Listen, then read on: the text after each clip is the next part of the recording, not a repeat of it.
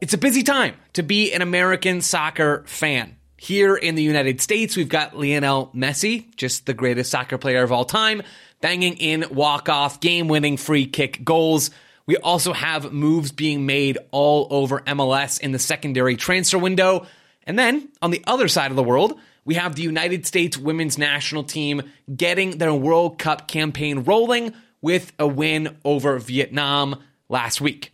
Hello, everyone, and welcome to the Backfield Show. My name is Joe Lowry, and over the next several weeks, we'll talk plenty more about Messi and Major League Soccer and other happenings here in the U.S.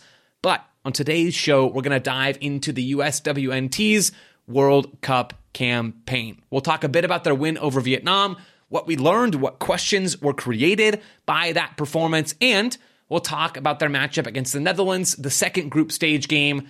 That game will be Wednesday evening, U.S. time. So we'll get into both of those things and who knows, maybe a couple of other things along the way, but we'll do it all in 10 minutes or less because here on the Backfield Show, that's just what we do. So without any further ado, let's get to it and talk soccer.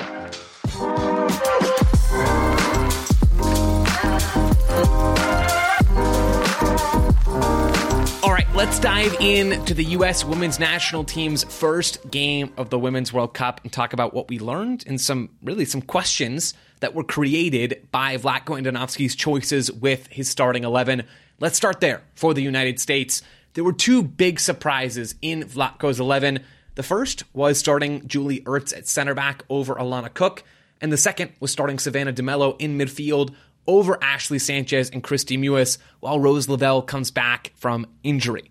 Now, with Ertz, this was the big shocker for me. It felt like we were progressing towards Julie Ertz having a very clear role as a number 6 with the U.S. women's national team. She came off the bench in 2 games back in April, 2 of the U.S.'s 3 most recent matches, and played as a number 6. She wasn't a regular starter, still working her way back to fitness, but has since started some games for Angel City, and it felt like it made a lot of sense for her to come back into this number 6 role. Apparently, though, the U.S. had been working with her some as a center back, and that's where Vlatko wanted to use her in this game. I'll be honest, it doesn't make a lot of sense to me. Thinking forward to the U.S. women's national team's matchup against the Netherlands in their second group stage clash on Wednesday, the U.S. have a handful of choices. One is to start Julie Ertz, who has played almost exclusively up until that game against Vietnam on Friday, as a number 6. They can use her as a center back next to Naomi Girma. Now, I know Ertz has played center back in the past. She and Girma have only ever played once together before, and it was in a game where the U.S. conceded 0 shots and had almost nothing to do on the defensive end. So one option against the Dutch is to start Ertz, relatively inexperienced of late, center back next to a partner that she doesn't know very well. The other option is to bring Alana Cook back into the fold and put Ertz on the bench in the center back spot and have Cook start next to Girma, with Alana Cook not having played in a recent game. And the third option is to scrap everything, put Ertz in midfield, bench Andy Sullivan from the number 6 spot, and start Alana Cook and Naomi Girma together. That would have made a lot more sense, that final option, if Julie Ertz had not started at center back in the first game against Vietnam. But now, you've got a bit of a catch-22. There is no obvious solution. Maybe Vlatko Andonovski has the perfect solution lined up, and I just am not smart enough to think about it. To me, this felt like an overthink where it's unlikely that Julie Ertz is going to bring as much value as a center back as she would as a 6. So you're kind of just shooting yourself in the foot early on. But I am, even though it doesn't sound like it, I am reserving judgment on this Julie Ertz lineup decision until we see what Vlatko has planned for the Netherlands game. Maybe it works out just fine. But that was one big surprise from the U.S.'s matchup with Vietnam. The other I mentioned was DeMello. That was the right call, though, from Vlatko Andonovski. Even if I don't love the Ertz decision, this one made sense. DeMello has consistently been a better midfielder in the NWSL than either Ashley Sanchez or Christy Mewis. And with Rose Lavelle still getting back to full fitness, she came off the bench in this game and brought a lot. Hopefully she can start for the U.S.'s sake against the Netherlands on Wednesday.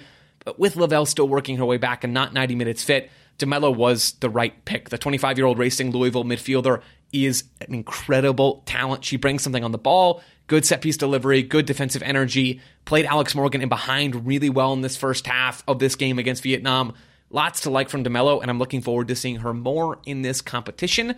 The other thing that I was encouraged by in this game, and it wasn't totally consistent from the U.S., but there was some of it, especially on the first goal, is that there was some good soccer. the U.S. under Vlatko Andonovski have rarely played anything resembling cohesive, team-wide, unified soccer. They have the individuals, but they've never had the team-wide play under Vlatko to make anything more out of the sum of their parts. In this game against Vietnam, who were defending in a 5-4-1 block, it wasn't totally consistent from the U.S., but there were really, really nice sequences. And maybe the best one for the United States in this whole game was the first goal. It's Sophia Smith's goal in the 14th minute.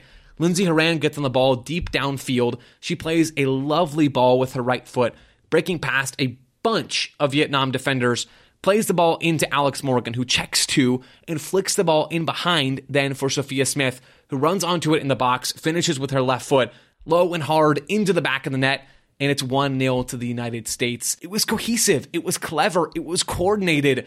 It was a fantastic bit of play from the U.S. Instead of just lumping crosses into the box and waiting for them to be cleared away, the U.S. played a little bit, and they used their quality to their advantage outside of just trying to create 1v1 matchups. I liked it a lot, and I hope we see a lot more of it against the Netherlands. Let's talk about that game against the Dutch, coming up as the second group stage clash for both of those teams. The Netherlands previously beat Portugal 1-0 in their group stage opener. They were the better team. Portugal didn't offer a ton. Portugal were also vulnerable on set pieces, which is something the U.S. should watch out for when they clash in the final group stage matchup for both of those teams. The Dutch scored their first and only goal of this game from a set piece in the 13th minute, winning a battle at the back post. That's, again, something to keep an eye on if you're the United States. But the scouting report on the Dutch, I watched this game in a lot of detail. They played in a 3-5-2 shape with one number 6 sitting in front of the back three, two number 8/number 10 type players high up the field, floating into different spaces, two strikers, pretty fluid, different profiles there, and then two wingbacks running up and down the channels. This Dutch team has talent. The U.S. should still be favored, but there is talent in this Dutch team. A couple of players to spotlight in particular. Danielle van de Donk is an incredible central midfielder for them. Calm on the ball, creative, can progress very cleanly. She's somebody to watch in central spaces. And then Victoria Pelova on the right wing. She goes up and down that side for 90-plus minutes. Is one of the hubs of possession for this Dutch team. Those are players to watch. The U.S. will have to monitor them very closely to avoid getting exposed by the talent that is in this Netherlands side. But there are also areas to exploit. The Netherlands, I mentioned, play in that back three. Because they're aggressive, at least they certainly were against Portugal, I would expect them to dial it back a couple of notches against the U.S., but they still want to play a little bit. They still want to extend, and when they do, there are often these big gaps between the outside center backs and the wing backs. Those players want to push forward. They want to be a part of the attack. So there'll be opportunities for the U.S. to go the other way, to find gaps behind Pelova in particular on that right side the U.S. has left, where Sophia Smith should be licking her lips. There'll be opportunities there outside the center backs. There will also be opportunities in between the center backs. The Dutch are very aggressive, and again, certainly were against Portugal, probably slightly less so in this game on Wednesday. But the Dutch have been very aggressive with where they position those outside center backs to the point where they're involved in build-up a lot. They're involved in possession a lot. They're not afraid to step into midfield, which then, ding, ding, ding, ding, ding, creates attacking lanes for the U.S. going the other way. I'm fascinated to see how this game plays out. The Dutch will be a bit more defensive in this one than they were against Portugal. The U.S. certainly will have more to deal with in their defensive end. Can the United States either play a bit more soccer and try to control the ball and play through these gaps that will be there in the Dutch defense? Or can they be very quick and aggressive and assertive in transition to just play right through the Dutch without having to do all the pretty stuff beforehand?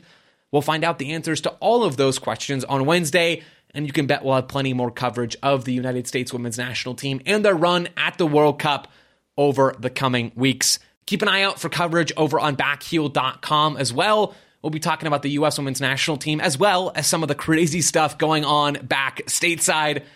We'll have all that and more for you. If you enjoyed this episode, scroll up or down here in the Backheel Show feed or head over to backheel.com. Check out the coverage there and subscribe. We'll talk to you again real soon.